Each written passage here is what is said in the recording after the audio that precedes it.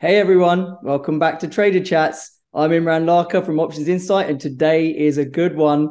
I've got Jem Carson, also known as Jam Croissant, also known as the Vanna-Charmer on Twitter. But he's basically all over the options market and has been for many years. I finally got him here today, down to popular requests from a lot of our fans to have this conversation, which you're all going to be able to see on YouTube for free. So with that, Jem, great to have you here, man. How's it going? Wonderful being here. Our last conversation on Real Vision was, I think, a real gem, and I think you're one of the few that really get the big picture. So kudos to you, and it's just really, I think you're gonna really enjoy this one.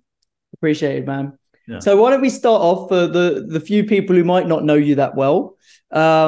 How what is your background? How did you get into options trading? Give us a little bit of color there, and we can go from there. Yeah, the quick and dirty is been in the vol world for 24 years now. Dating myself, hard to imagine. Started in actually 98, so almost 25 years. Came out to the floor here in Chicago, the Chicago Board Options Exchange, CME, as well, and started trading vol before the tech bubble burst. Had built a big market making group during the great financial crisis, became one of the biggest market makers on and off the trading floor. We were 13% of the volume of the S&P 500 options, as well as most equity vol. We were one of the biggest, toe to toe with Susquehanna, Citadel, whatnot.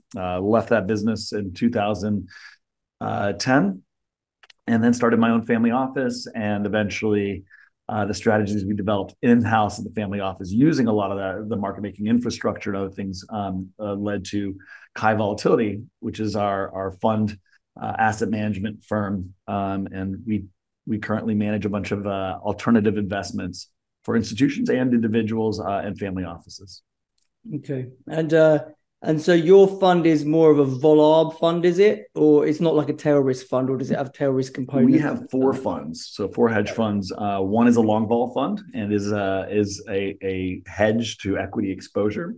Right. Not explicitly a tail fund, but it is convex and long volatility. Two are absolute return. One is a relative value vol arb fund.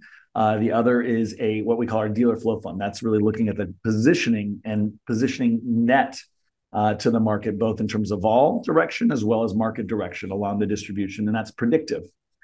So very different type of thing. And then we have our multi-strat, which invests across them and changes the allocations across them on a monthly basis. And it's all equity based? All equity vol, all domestic. Right. And so yeah, I mean, you've been doing this a long time. So I guess, what are there any particular experiences over the years in trading vol that have kind of shaped the way you look at the world, that really stuck with you and kind of almost defined your character as a trader? So I just walked you through my history, but now try and actually get there. Try and imagine that in 2007, 2008, 2009, during the great financial crisis, that you are and your firm is 13% of the S&P 500 option volume. You're absorbing massive trades risk that is held by the world, and often in a very stressful situation for the market, not just for you, but really for markets.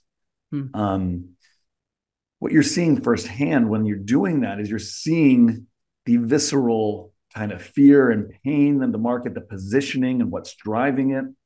And you're seeing that on a second by second and minute by minute basis. You're getting that feedback from the floor, from actual places. And by the way, during the great financial crisis, yes, there were electronic markets, but they didn't work very well, right? Because things were inefficient, because you couldn't see markets, because they were very wide and very liquid. And so there's this experience after you've been through both originally the tech bubble bursting and the great financial crisis, especially at that volume, to understanding, and you have to, if you're absorbing that liquidity, you have to understand what the participants are doing and why they're doing it and how it works. And you do that day after day. You kind of get plugged into the matrix. You kind of see the whole picture when you're in that environment. We had traders on the floor at the Board of Trade, at the Chicago Mercantile Exchange, at the CBOE, at the Amex, at the PECOS, right? We're getting all of this information firsthand and not just off of a screen, right? But really who's doing what broker is buying it, what size, how did the spread go down? Why did they do it that way?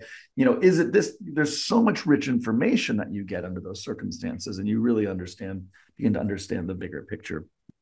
So I think that's where the understanding on positioning really, it got started before that. Actually, I worked at Bear Wagner, which is a specialist firm out of New York. And so we were one of the first market making firms. Actually, we were the first market making firm to really team up with a specialist Delta One side.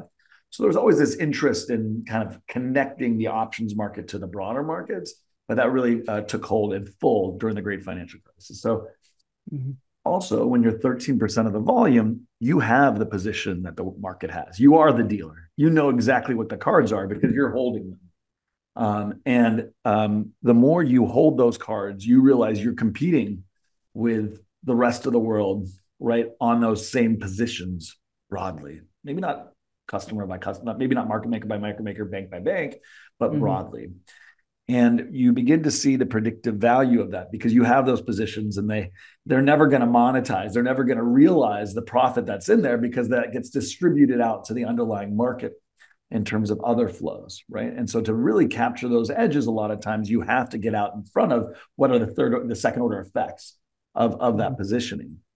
So I think in being a dealer and being one of the biggest and holding those cards and understanding the effects and having to, it really informed a lot of what I knew today. Interesting. All right, that's good. Yeah, it's funny when you talk about the dealer. I'm now picturing the emoji that everyone knows so well of the gorilla that you talk about. And for those who don't know, you are known as the Vanna-Charmer on Twitter, and you've come up with this whole kind of emoji language that describes the various things that you talk about in options. And I find it fascinating and quite entertaining, which I'm sure why you've done it that way. But let's delve a little bit into that. So, these second order effects that you talk a lot about, like Vanna and Charm, and the flows associated with them that then impact markets. When did you really notice, because you've been doing this, like you say, since 2000, when did you really notice the disproportionate impact that these second order options effects were having on markets? Because options have grown a lot, right, over the last decade or so. So was there like an inflection point? Was there a turning point? And how did that kind of come about? So this answer is going to surprise some people. From the very beginning, meaning as soon as I was educated in markets and options enough and to have been a participant for several years, it shocks me all the time how many people that stood in those pits with me or that I know from vol markets who get all this stuff broadly, who come to me nowadays and say, listen, I listen to your stuff all the time now.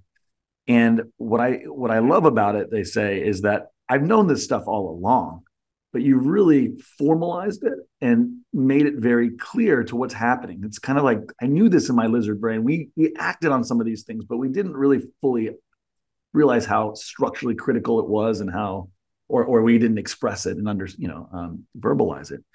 So I think there's been some social psychology around this and understanding of it at the market making level, but there's been very little connection between that world and the broad asset management world and the appreciation for it and the broad asset management. So what we've done is we've kind of spanned that a bit as it's become more important, as there's been more adoption of options to broad asset management, et cetera. So I don't think this is like, as much as it's new to most of the world, I don't think it's completely new to those that have known about it for some time.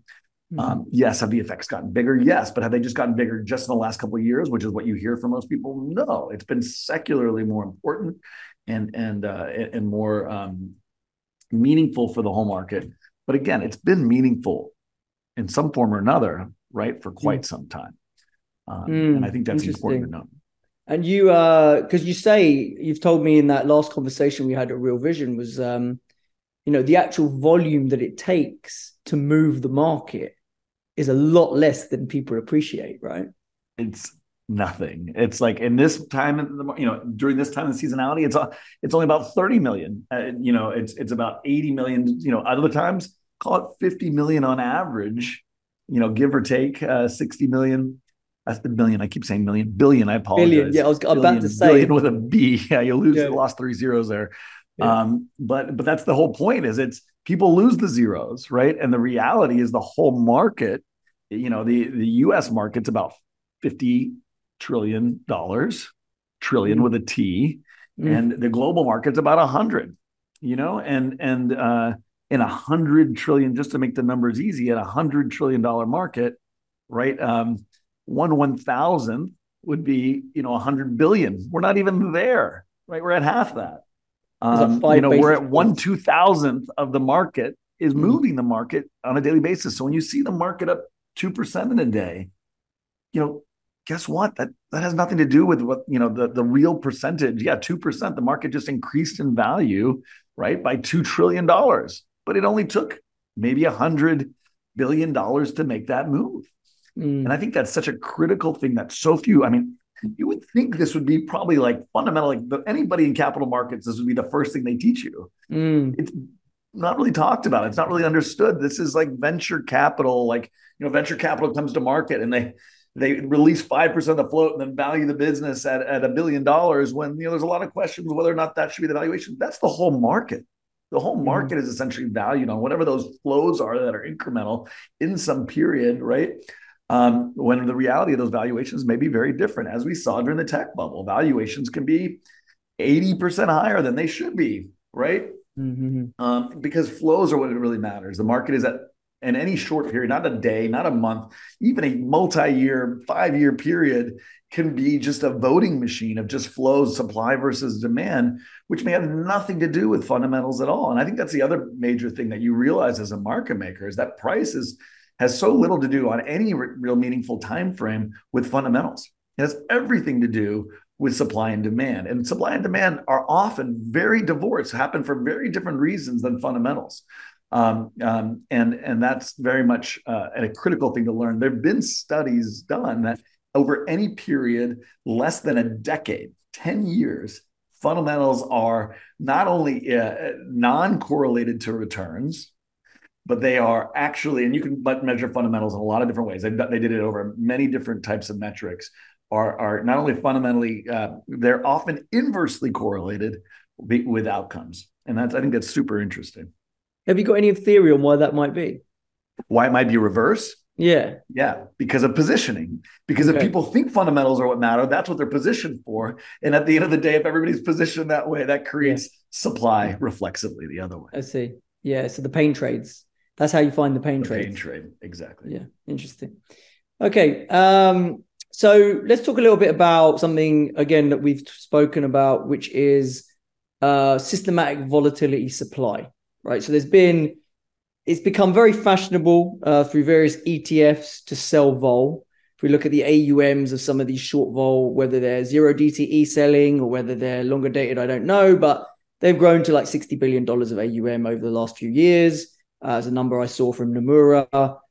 Institutional overwriters that I used to see when I was a market maker, that has been going on for decades. We've got structured product issuance to try and hunt for yield. That's again a vol seller, often on the downside. And now we've also got dispersion players who do index versus single stock volatility relative value, which again are sellers of index. So what do you make of all this just overwhelming supply of index? And, is it something that's just going to keep getting bigger?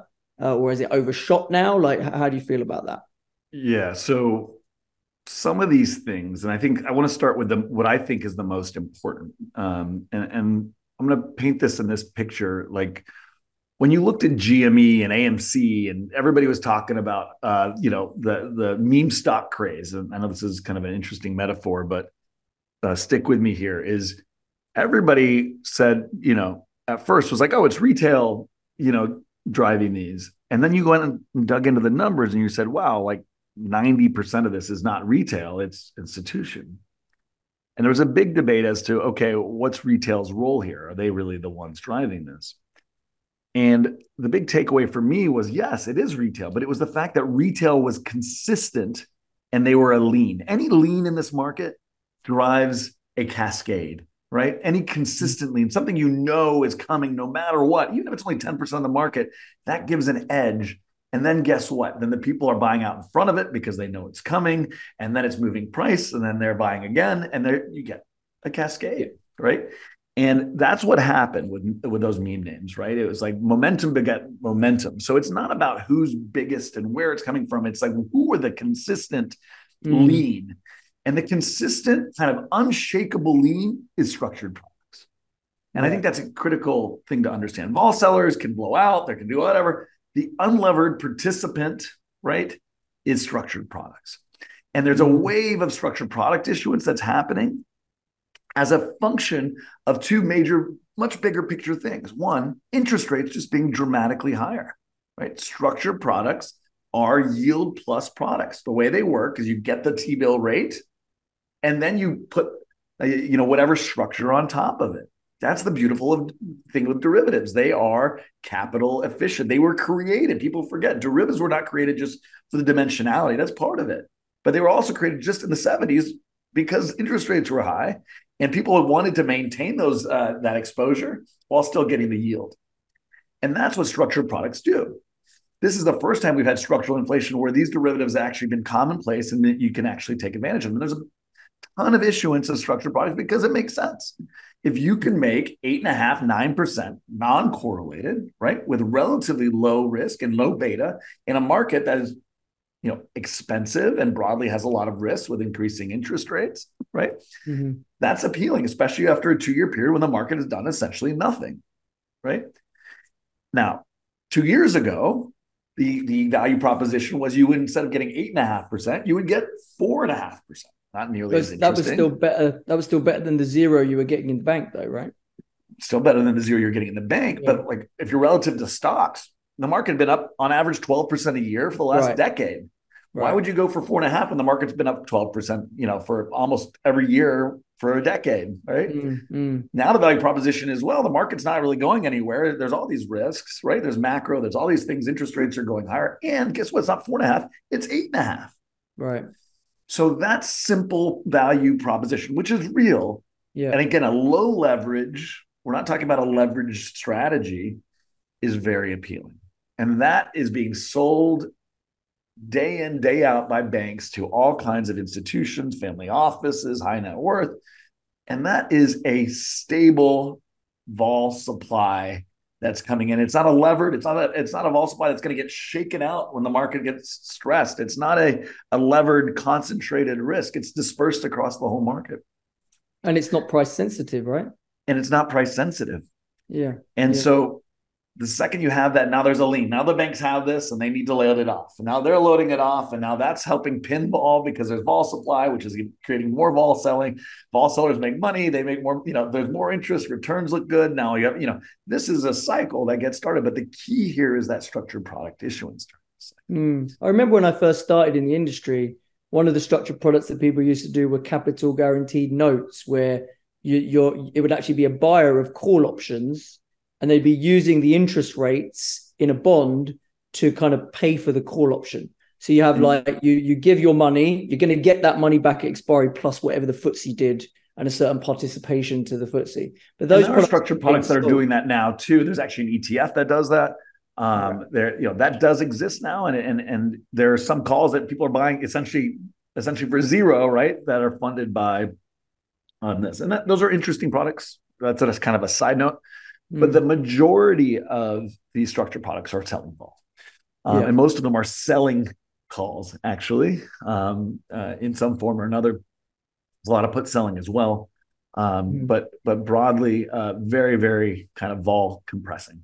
But the yield argument makes sense when you think the market is highly valued, right? Because you're saying that, that's where the value proposition is. It's like, do you want what looks like a pretty safe 8 to 10% return a year, or do you want to own this market when valuations are where they are? Now, valuations, we know, don't necessarily matter that much for a long period of time, but you still don't feel warm and fuzzy owning equities here necessarily, right? So it's very interesting historically. If you look at this, 68 to 82 period, where markets went nowhere, right? Equity markets literally went nowhere. Nominal terms lost 70% of their value in real terms. there was a massive move out of equities into bonds, which is what you'd expect. As interest rates go higher, the relative value proposition changes and multiples have to go down in the equity market to compensate for higher interest rates. At some point, if you're getting 20% in the bond market, you're not going to go to the equity market, or you better demand a very high kind of earnings yield, right? So this is something we know. This has always happened, right? There's this push and pull between bonds and equities. But what's interesting is up until this time, we haven't had an inflationary period with derivatives and structured products. And so before that used to really increase volatility in the short term in equity markets and reduce valuations. For the first time now, we have a different loop. Instead of just going to the bond market, it's going to the bond market plus. It's going to the bond market plus vol compression. And vol compression is equity supportive and vol compressing. So you have this really interesting dynamic that from a macro perspective, interest rates are reducing liquidity from the market. So broadly across the whole market, you're reducing liquidity, you're increasing volatility, right? Through that metric. While at the same time, then taking volatility compression right at the center in the index and coming and providing supply. So it looks like a donut, right? At the end of the day, volatility is expanding and it's getting compressed in the middle. That's why dispersion's working so well. That's why dispersion's been such an incredible trade for now 3 years, 4 years, right? Really 10 years, but that's a whole nother thing. You've had index compression in the middle, and now it's even expanding out. So you're getting things flying around on the edge, right? You're getting FX issues, you're getting gold, you're getting commodity movements, you're getting 7 stocks moving one direction and other stuff moving the other way. But the index in 2 years is nowhere, right? And that's all structural. It's not just macro. Everybody points to the macro focus, but the reality is you're really getting this structural change in the distribution as a function of supply and demand on different kind of vol dynamics and liquidity. But like implied correlation is like all-time lows right now. Correct me if I'm wrong. Right? Correct. And so isn't it a horrible time to enter that trade? Well, yeah. There's two aspects to every trade. Is where is it relative? Like, is this a good structural trade? And then where is it priced? Right? Like structurally, it's an incredible trade. It has been for some time. Eventually, a good structural trade eventually gets very expensive. And the question becomes, is it too expensive relative to the structural realities? And I would argue the structural realities are still very strong. Are we at, just because growth became very expensive in 97, did that mean it wasn't going, to double and triple? No. You always want to have the structured, positioning on your side first and foremost. Price, though, yes, it's very expensive.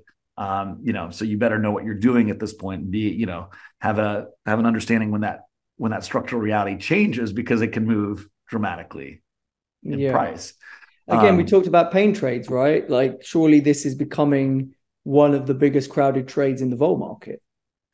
Correct. It's crowded in the vol market, but again, remember, it's counterbalancing a counter crowd, right? Which is all the structured product, all the everything else that's happening to the index versus the lack of liquidity on tails. So it's kind of the reflexivity of rebalancing what is an otherwise balanced trade. So the question is it now balanced or overbalanced, right?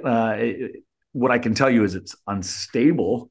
It's fairly balanced. It's like kind of like you have a situation where growth and value push back and forth. Just because that creates no volatility, it's not the same thing as if nothing was happening and there was no pressure on your side, right? When you have a situation when the markets are pinned or things are happening, but it's because you have these two sumos banging up against each other, that's not the same thing as just no wrestling at all. What that means is like the smallest little shift now can create some big volatility. And I think it's important to understand that dynamic. It's becoming a sumo market. It's becoming a very levered, kind of double-sided. And yes, it's very balanced currently, but that doesn't mean it's not risky. And I think that's important. I mean, what you just described sounds like an unstable equilibrium, right? So it takes a little flick, and you could see some quite crazy vol. Right. And then but as we've seen in like 17, that equilibrium can remain stable and become incredibly like pinning and for a year, for 2 years, things like that can happen. But I would agree, there's definitely antennas up, and it's not just mine, given the size and scale of the dispersion trade. I think Millennium is up to almost 20 pods trading dispersion. I think the biggest are 5 billion plus gross. I mean, that's just one entity, but there's, Citadel, Balias, and you keep going. All of them have multiple pods at this point, and they're all getting pretty big. And so they're the smarter guys in the room, and they're quicker. And so you kind of, that makes it slightly less dangerous, but it's definitely becoming a concentrated trade. Yeah, yeah. And speaking of concentrated trades, let's talk a little bit about zero DTE, which has become so fashionable, right? Particularly from what I'm seeing in the retail option trader space. There's a lot of people out there, people who are educating people around systematic option trading strategies that involve zero DTE, whether it's outright selling, strangles, iron condors, whatever it may be. This is compressing, another factor that's compressing vol, but in the absolute front end of the curve, which is allowing banks to kind of hedge their risk with the cheapest gamma on the planet. So is this something that we fear creates a blow up, as some people have expressed concern about? I can't remember exactly who it was. It was out, I think it was some JP Morgan analyst guy saying that he thought that was going to create Volmageddon Part 2. How do you feel about zero DTEs?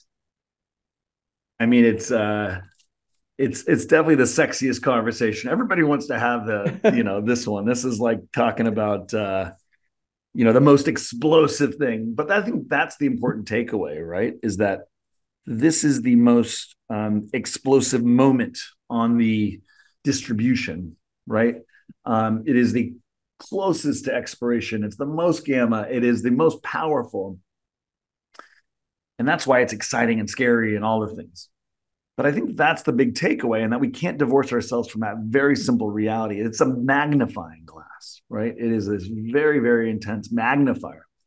It's not the lean, as I was mentioning before, that is creating the vol compression, which I think is structured products and other things, right? But it is a magnifier. It's important to note, though, it's very fickle, right? Like, unlike the other flows, this is very fickle. Like, it's one day. Tomorrow, whatever the positioning is, it's gone. New start. It's cleared out. It's cleaned out every single day. Out. Right? And so I think that's the thing that people are not focusing on enough.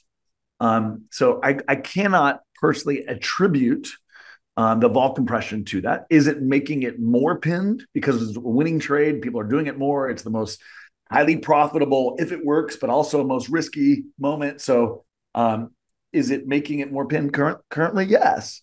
But can that change in a day? Yeah, absolutely. Can something like a bomb go off in, New York or, heaven forbid, and all of a sudden the market's down 10% a day and all these guys blow out, and the next day, guess what? It's all exaggerating because everybody's coming in now buying the zero DTE. Yeah.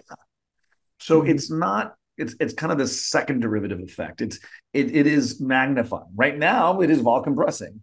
But eventually, will it be vol exacerbating? Probably, right? It is. What it does is it creates a faster rate of change of whatever direction that things are going. And I think that's the important part. Second time I'm going to bring up AMC and GME. I don't know why, but this is, I think, an important analogy, especially for these kind of, the people who are listening to this. That was a very unhedgeable kind of moment on the distribution of outcomes, because there's nothing you can hedge against it, right? If GME goes up 5,000%, like, how do you hedge that? You can only hedge it with GME. The same is true for zero DTE in a sense. If you're trading something like 30-day vol, you can trade, 20-day vol against it. You can trade 40-day vol against it. If you're trading a 10% of the money put, you can trade the 8% of the money put and the 11%. It's easy to hedge and it's much more stable. But when you're talking about zero DTE, it's a much more unstable thing. At the recent RMC, the CBO's risk management conference, which is really like insiders there kind of talking kind of shop, there was a presentation on zero DTE, and the question got asked, how do you hedge your zero DTE exposure to these market makers who are up there? And the answer was, we hedge it with zero DTE exposure. That you cannot hedge it with anything else. And what that means is there is no liquidity in that market relative to the size of that market. Yes, it is balanced currently, right? And it's balanced currently because the market makers who are taking the liquidity have to rebalance within zero DTE to make sure it's balanced, if that makes sense. But the risk here is what happens if all of a sudden something happens and the book gets cleared and all the dealers are on the wrong side of the trade. Yeah. Then they have to come get it back in the zero DTE and there's no longer liquidity. So I think the problem here is concentration again. It's the size and scale of the magnifying glass. If a big trade was to go down in that space all of a sudden and take market makers and dealers in a certain direction, they can't distribute that liquidity out to the rest of the market, and that could itself cause an issue. And that was highlighted in that conversation based on some questions we had, and I thought that was very insightful. And does that make them want to put up limits in terms of how much zero DTE counterparties are allowed to trade in the same direction or anything like that? Is there any when you say they, who is they? Regulators?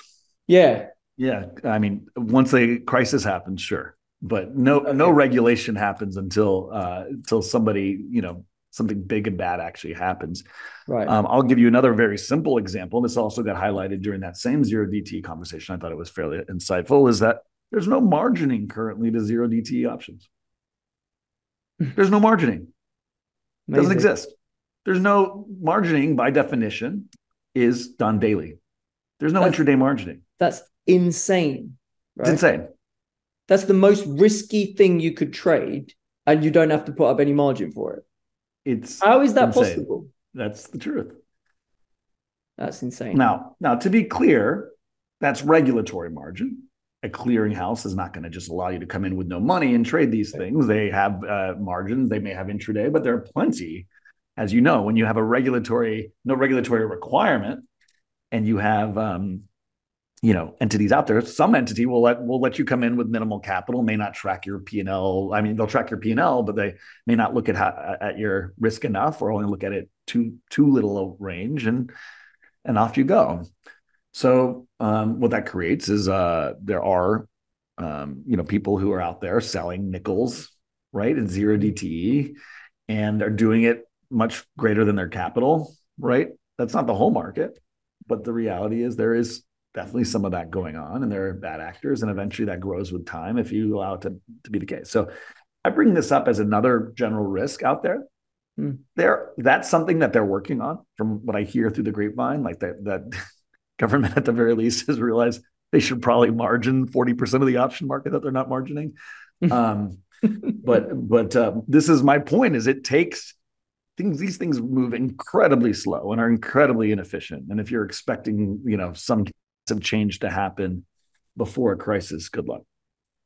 Yeah, and the growth of these ETFs is a bit scary then, right? Because those ETFs become self-fulfilling and systematic, and they don't care if they're selling vol at 20 or if they're selling vol at 5, they're still going to sell it, right? And the guys on the other side of that are like, okay, I'll take this vol that you're giving me for free, and then I might encourage the market to go down a little bit, so the gamma starts to work, and the retail client base has bought a load of ETFs thinking these 5 years or however many years worth of old returns are just too good to be true, get wiped out. It's basically a repeat of XIV Volmageddon, right? Yeah, I mean, they're all again vol pinning until they're vol exaggerating, right? The key for an XIV or something along those lines to happen is concentration and leverage. So if it gets concentrated into a fund or an entity or a part of the market which is unstable, and it's over leveraged relative to its capital, that's when these implosions happen. Eventually you get there, but until you get there, until people take excessive risk, and it's generally not just people broadly, but in general, some entity or another becomes too big relative to its trade, and it's too big relative to the market. Until that happens, these things tend to be reflexively more compressing or more exaggerating until that happens. So I was speaking to Chris Sidial recently, who obviously and he was like saying that, in his opinion, the amount of vol selling strategies out there right now is pretty big, right, in terms of size. And I guess I know it can get bigger for sure. I mean, VIX hasn't breached 10 yet. And in 2017, it spent half the year under 10 or something. So I guess my question, and I think a lot of viewers would benefit from the answer to this question, is how do you identify the telltale signs of market fragility, and what should people be looking at to get some warning or some red flags that, this thing that we kind of always knew was a risk is now more imminent danger than it otherwise would be? Are there any things that you could point people towards? So I want to lead this part off by saying people don't think about probability well broadly. People think that when they ask this question, they want me to tell them when there is a 30 or 40% chance of a 1% probability, right? Like, good luck, right? Like, that never happens. What can happen, and often does, is that the 1% probability can be as high as 5, or like the 0.1% probability can be as high as 1%, right? Like, you can get these things where the odds are significantly higher for event. They're still tail events, right? Like, by definition, you're just because you see certain signs that increase the probability of occurrence doesn't mean it's probable. And so I really want to emphasize that point, because people are like, you'll hear people say, well, Jem said when this happens, this is the market's going to crash. Yeah. No, it just means the probability has gone from 0.1 to 1, right? And if you take enough shots at 1% that are priced at 0.1%, eventually you hit a home run. But you may need 100 times doing that, right? For that to happen. And 100 times might take 3 years, right? It may take 5 years, right? The key there is you will not have spent as much money as you need to, as it would normally cost. You'll have spent 1/10 of the money, and then really have had the benefit when the tail comes. And I think that's the broad construct we need to speak about these things. Again, people get divorced from that reality. So that having been said, what are some signs? The biggest, most important parts of the distribution, as I mentioned before, are the moments on the tails, on the edges, right? On the furthest edges, the most convex, illiquid moments. And so when you begin to see those moments really start to expand quickly, the speed of them start to change. Think VIX calls. Think like out of the money, like far out of the money calls. Think margin puts in the S&P, like nickels and dimes. Think, again, the thing that gets you the most convexity under these scenarios. When you start to see that reflexively, those things start to break out, that is your best sign. And it's really a speed of move and change of the price of those things. And that happens not that often.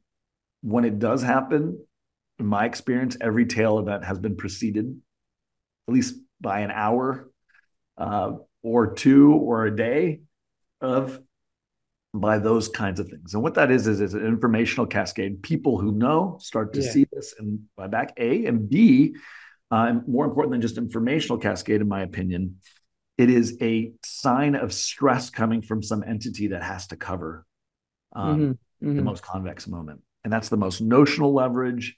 So when you start to see that, that's usually where it starts. As long as that stuff is available, right? Other things can happen, but people can still ultimately hedge for the tail and the really vol expansion.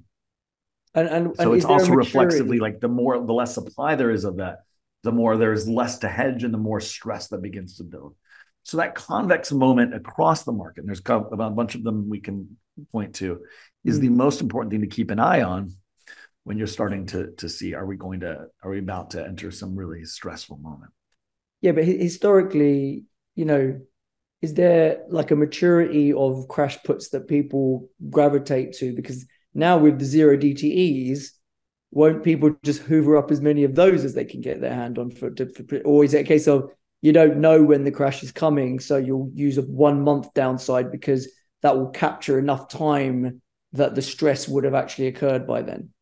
Yeah. So first of all, the one thing we didn't mention with zero DTE is that, again, I told you all the reasons why it's dangerous. What I didn't tell you is why the reasons it's not dangerous. And I think I've kind of implied it, but it disappears every day. And so I would actually argue that in increasing, so we didn't just get a 40% increase in zero DTE and everything else stayed the same. We actually had a dramatic decrease in, other vol trading relative to zero DTE. And so people have somewhat transitioned over time a little bit to zero DTE. In my mind, that's actually better for risk in the sense that if you think about the things that really have imploded the market over time, generally they're there's a reason long-term is in long-term capital management. At the end of the day, if you're out in illiquid things, the more liquid they are, the more dangerous they are. a 1 year or 2 year or 10 year in the case of 2008 variance swaps, right? Thing can go to whatever price. It doesn't matter. There's no expiration for a long time, and whatever. If there's more demand than supply, guess what? It's just going to go to the moon. If oil can go to negative 30 and 10-year variance swaps can go to 60, which is crazy, right? Anything can happen. So what we've done is we remove some of the more from a more of the illiquid, it can be priced anywhere, to things that just disappear tomorrow. So I would argue structurally there's some less risk to that. And so what do you go buy in those scenarios? The things that are more illiquid, right, and that create more convexity are the best things to buy. I think, that generally is going to be a month or so. 1 to 2 months. You don't want to go too far out early, right? Because some of these things are just short-term stress events that then settle down. That's what probably you should be buying now, relative to, so somewhere between, somewhere a month, 2 months and less. But the reality is the things that are the sign that I'm kind of talking about are really kind of 1 week kind of, think the after, usually it's the Monday after a weekend. Right. You want to own the weekend because weekends can be stressful. So when you start to see kind of not maybe 1-2 day, but really, 3, 5, 7 day convexity start to explode, that's usually the best indicator. But we're kind of picking details here. Yeah. But keeping an eye on that stuff is certainly sensible, right? If it's having material moves, because that totally makes sense from a psychological and from a game theory perspective. It's like you have the whole market, and there'll be certain players in the market who know that either they're about to blow up or someone close to them is about to blow up, and what they're going to do, they're going to try and hedge themselves with the thing that gives them the most. To be clear, two things. One, it's the informational piece, but two, it itself is reflexive, because once that stuff starts to explode, then everybody has it. Like, that's the ultimate out for everybody. And the second you remove that from the market, now everybody's looking around and being like, whoa, those are gone. I got to get out. Right. Yeah. Those creates reflexively a lack of the most important moment for everybody. It's hard to, there's a saying, you may know this from the trading floor: sell a cab, drive a cab. The idea a cab is a cabinet. Is that something that you sell at a nickel or nothing? So if you sell a nickel, eventually you're going to be driving a cab. Right. And I think that's sell a cab, drive a cab. You don't sell those because the amount of scale of, how far those can go. And it's also the most important moment you always have to have your tails hedged, because it's the most important moment that you may not be able to get back when you need it. Yeah, makes sense. Makes a lot of sense. All right. So let's, I guess before we close it out, because you're so engaged with the market anyway, I think it'd be good to just sort of, we're not far from 2024 now. Only got December left. You've done a great job of calling for a move higher. Me and you were both on Twitter, I think, a month ago, saying that the way vol price action was behaving didn't suggest a crash was imminent. I mean, I didn't necessarily know we were going to rally 10% in a month. That was pretty aggressive. But kind of, what's your big picture kind of feel for the path into and through next year? Are there any sort of big things on your radar? Any kind of moments in time where you think, we often talk about moments of windows of weakness or non-strength, as you put it before. How do you see that path going into 2024?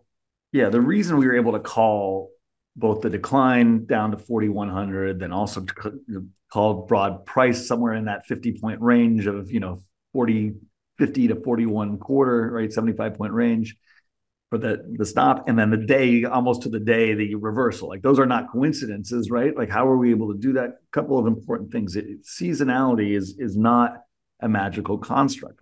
Everybody says, oh, Santa Claus and all these magical things. The reality is a couple things. One, in a year where the market's up 10, 20% or so, what it is now, 20%, market's $100 trillion. That's a $20 trillion increase in collateral. That's a massive momentum factor. And it's not just concentrated broadly as momentum. It's focused on certain times of reinvestment. When do those happen? They happen on a monthly basis. They happen on a on a quarterly basis, and they happen on an annual basis, and some varying degree happen over each, right? What we've had is a massive rally here now, 10%, right? We've had a 20% rally in the year, and that's again $20 trillion in the context of $50 billion that moves the market on a daily basis. It's an astronomical amount of flows, of positive flows that are coming Jan 1. Now, that's not 20 trillion that's going to go to work. It's probably close to two, but $2 trillion is still massive relative to 50 billion. It's a lot, yeah.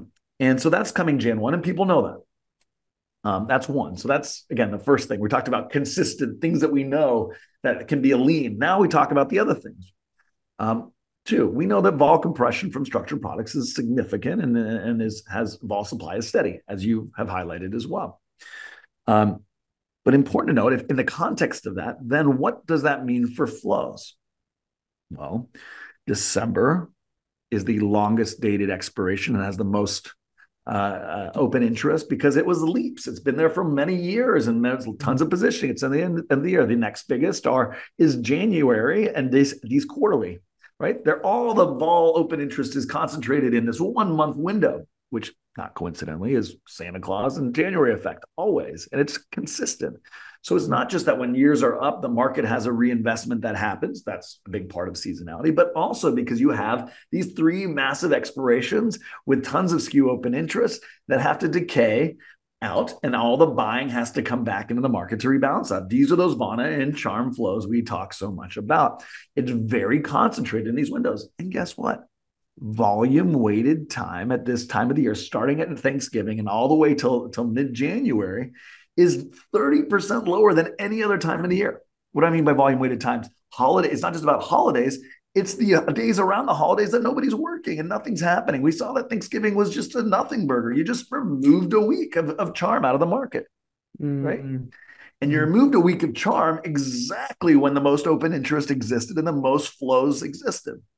People picked up, and we were very clear to highlight, this is coming. If we don't get a decline enough and we don't unpin vol, which didn't seem likely, the turn is coming. It's coming November 1st, right? Why November 1st? Again, because of the market was down. So the 30th and 1st, there were negative flows because the market had declined and you had a reduction in collateral. That was kind of holding the market down, but vol was compressed. And then the other flows are coming, right? And so volume weighted time is lower at this time of the year. The reinvestment of collateral is coming. And then lastly, guess what? All those holidays, Thanksgiving, which is a big one, Christmas, we're basically removing full weeks. What are those weeks? Those are the window of weakness. Every year, the window of weakness is removed in November. It's removed in December. So we're accelerating right through the window of weakness, right back into those Vanna-Charmer flows, right? I've got one question about this that is not clear in my head. So I totally get that if there are hedges that are put on, dealers are short against those hedges, and as the hedges decay away, they have to cover that short, right? That's what we talk about in Vanna and Charm flows. Correct. But what about when those hedges are rolled or re-entered into? When do we see the market impact of that? Because that's the same thing. That's the same thing as so think about it. If those are rolled, now what's happening? Now you're reducing the open interest on, you're pressuring the shorts. So you're selling, these people are coming in, are selling what everybody is short, right? So all of that buyback happens, right? And then the buyback is now just a new rebalancing, right, of delta long and short for dealers.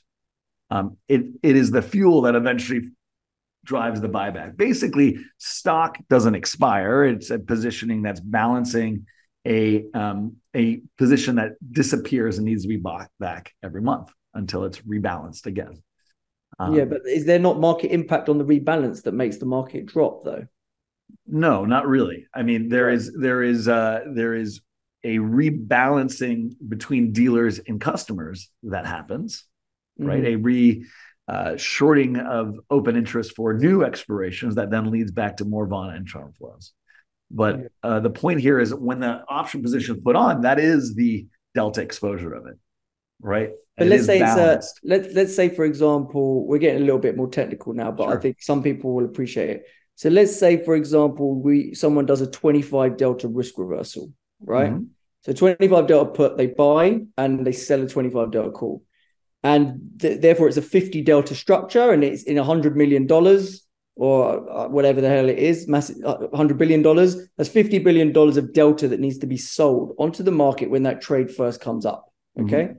And then as that trade, let's say that's a 3-month trade, as that trade decays away, and let's say we're now 2 weeks from expiry, those options aren't 25 deltas anymore. They're 5 deltas maybe, okay? Right. So we've gone from a 50 delta to a 10 delta risk reversal. 40 billion has been bought back in the Vanna-Charmer of that decay, right?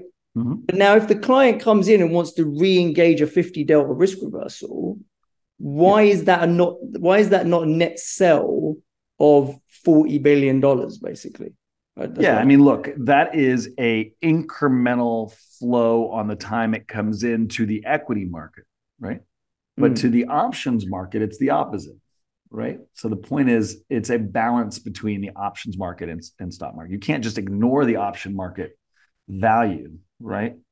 The effect of where that option market delta is that those are real deltas to the market. The question is, what's happening to the broad market structure, the deltas of the whole piece, options plus stock, and what does that mean to flows, right? If options versus stock decrease in delta, right, that means that delta needs to be bought back to balance. That's the important part. It's like, what is the whole market changing in delta? What is the incremental flow that comes from that?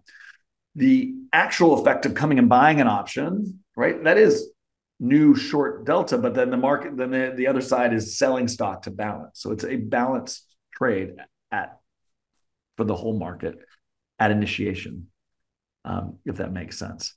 I mean, for me, there are it's delta like, one effects. Don't get me wrong. If somebody comes at the time of the trade, if somebody comes in and buys puts, it's just like selling stock at that moment. Yeah. But I guess when you're doing a massive size of rebalance that would have market impact, in my experience, you kind of do that over a period of time to try to minimize the impact, right? Correct. So they'll do like, we'll trade a risk reversal and it's got 40 billion to sell, but work it over the day and have minimum or do X% of volume so the impact isn't felt, basically.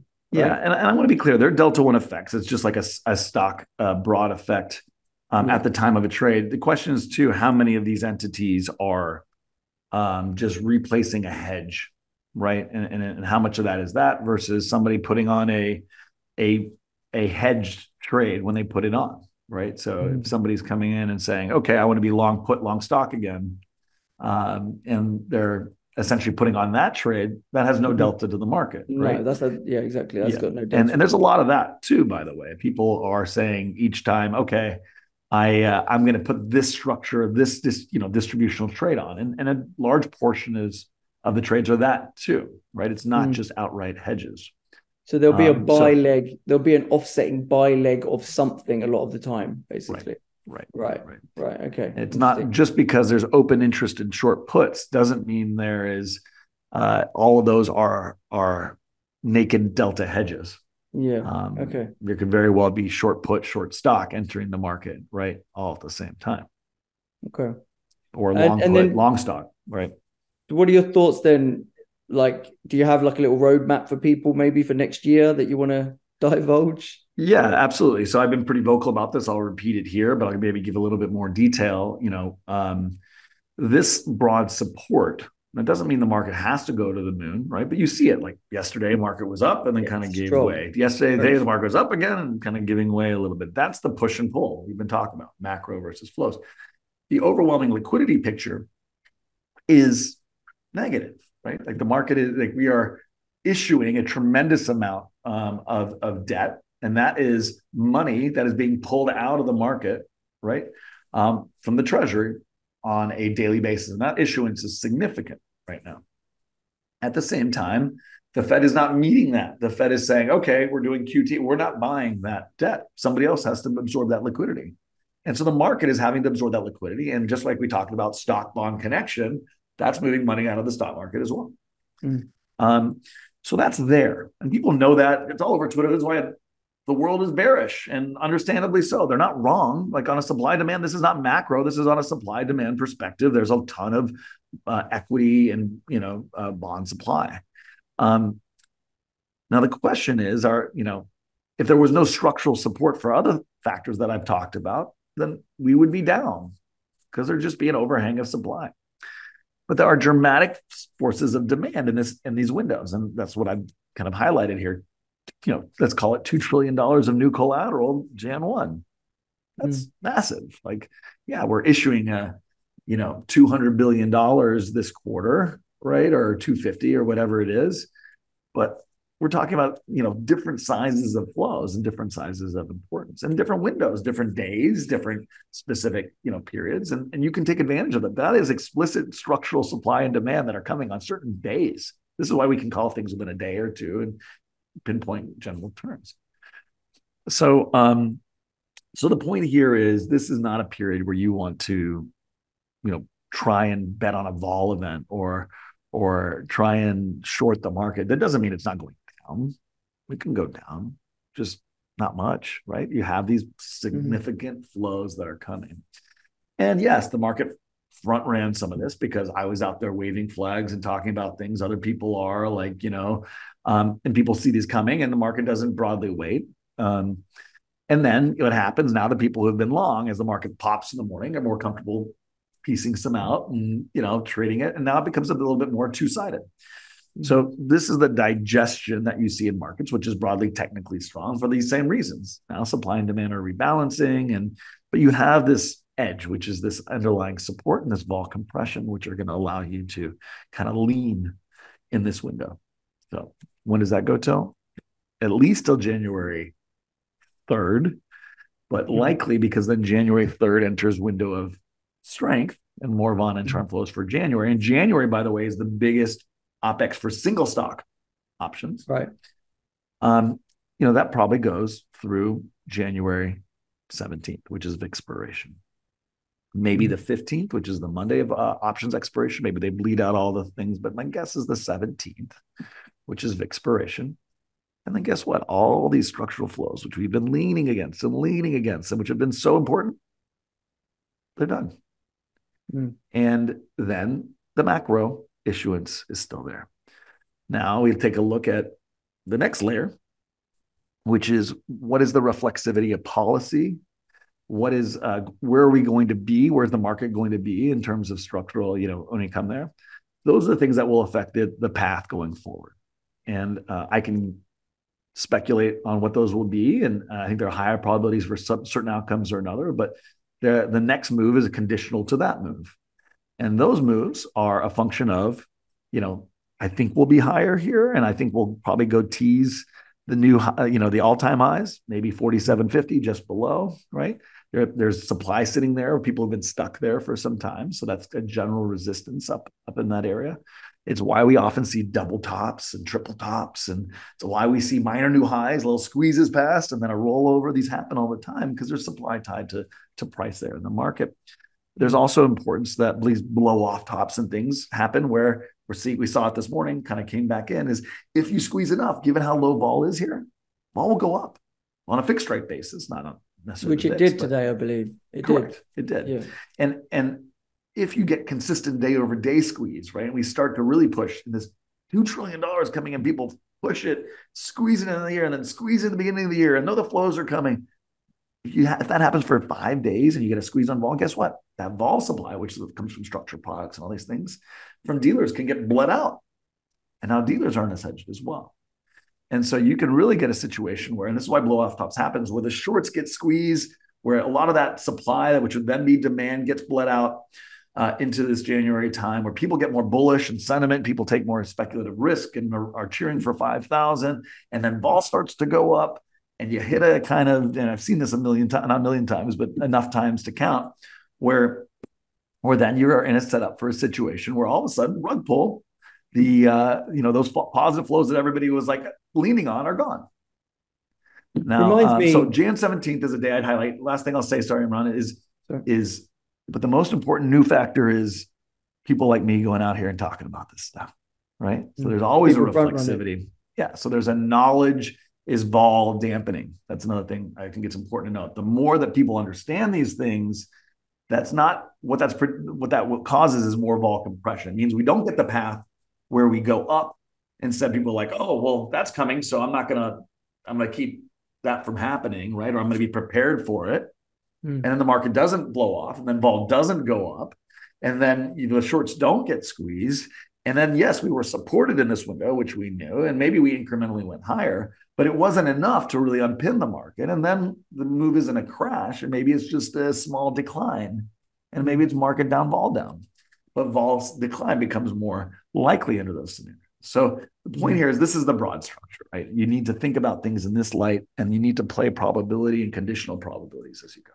And then let's say we did get some more material weakness after all those flows go away in Jan. Are we talking about some sort of 1 to 2 month correction in the context of a broader bull market because it's an election year and there's going to be policy kind of... Now you're asking me to model the third move. So I've given you what's crazy here is people don't appreciate we're modeling path and price. And we're not always going to get path and price right. That would be crazy, right? I think what we've done is pretty crazy, which we have gotten path and price right for the last 3 moves. The point is people sit here and say, well, you said X 3 months. It's conditional, right? It's probability. It's a higher probability. That doesn't mean that's the path. Now, I'll tell you what I think might happen in that third move. But guess what? When we get past the second move, I'm going to have a completely different opinion of things that happen on that conditional path. Because it's Bayesian, right? Yeah. So it's people don't understand probability, and that's part of the problem when you're talking kind of to the broad audience. But if you're asking me to model the third move, if we get a blow off top, if we get a decline, right? First of all, the decline will be a function of how much that blow off top happens and what happens to vol and what happens to short squeeze, blah, blah, blah. But if we get that, which is less likely now because I'm out here telling the world about it, and this isn't the first place I'm telling about it, right? But assuming that does happen, and we happen to get that move right, we've been right so far, we'll see if it continues.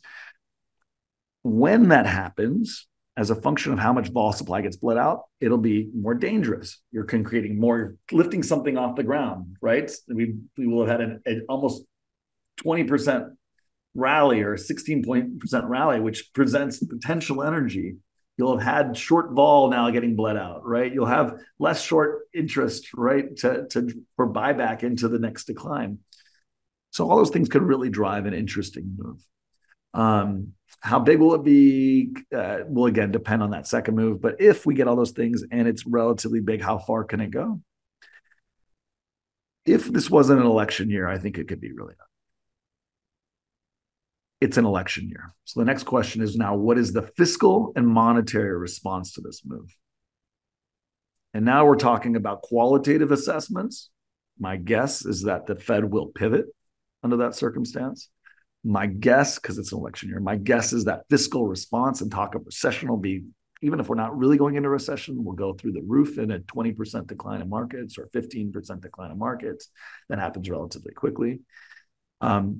And you better believe the policy response will be significant. And the second markets catch wind of that, it's risk on again.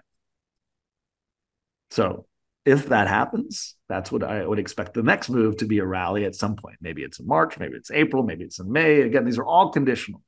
But if we do get a decline from in January or February, maybe it gets March because knowledge is all dampening and people broadly kind of whatever. But if we do, then the next move would be to be prepared for that response and to look at that response. The market will hold the Fed and Treasury and fiscal, the government's feet to the fire. And the question is, how quickly will they respond? And my guess is, given it's a political year, that response will be significant. Yeah, I can't really disagree with that. Yeah, I agree. But yeah, when and if we get that pullback is the question. I mean, I was pretty sure we were going to rally in November. I just stopped participating in the rally a little bit too early, right? So now I was like, it's done a bit too much. Everyone's front run the year-end rally. Actually, is there a bit of a path of a bit of a mini pain trade first before we keep going? But these flows just seem to be so strong. I mean, the price. I want to be clear. Could we get and this is what I said, by the way, when asked this question after the 7% rally before, or 7.5% before the last 2.5%, was, has it gone too far? And my answer was at that time, listen, and that wasn't a window of weakness. Are we going to get the pullback? My answer was the flows are positive. And yeah, if people have front run it, but the flows are significantly positive. And if you're looking for a significant pullback to get back in this market, good luck was my answer. And does that mean it can't digest and decline? No, it makes sense. And what have we done? We've digested, and we had moments in the market, but the answer here is time and price. And everybody focuses on price, but people lose track of time. You're right. Digestion is just like a correction. You can get a correction in time, just like you can in price, and especially in these windows where time is not a bear's friend, because again, those flows are coming. They're coming. Right. Yeah. That's right. That would be my I've seen that many a time in my career, right? Where the correction is just a sideways trading for a little bit. It doesn't actually go down in price, but like say, it just unwinds the overbought condition via kind of going nowhere. And then it continues its trend. So, and why does that happen? Again, just to review, it's because people bought the stock. They got out in front of it. Now they got to take a profit. Who are they selling to? Well, if they can sell to Vanna-Charmer over time, then they get bled out and eventually market can go higher. So they need the positive flows to meet that short. And that can happen over time. Digestion can happen that way. Yeah, that's right. Yeah. Yeah, but it's like if you get an exogenous catalyst, then people can not be willing to wait around for the Vanna-Charmer buyers to take them out, and they all want to get out at the same time. That's when you get some real market impact. But if that doesn't happen, with structural positive flows, right, and vol compression, less likely. Yeah, exactly. All right, mate, you've been very generous with your time. We've gone over an hour, but it was a good conversation, right? You're asking the right questions, and it's a great conversation. So, I love talking to you. It's been a pleasure to do it again for the second time, and I'm pretty sure it's not going to be the last time we chat. So absolutely. Thank you very much, and I hope the audience enjoyed it. I certainly did, and I'll see you again sometime. Thanks. My pleasure, Imran. Thanks, Jim. Talk to you soon. Take care, everyone.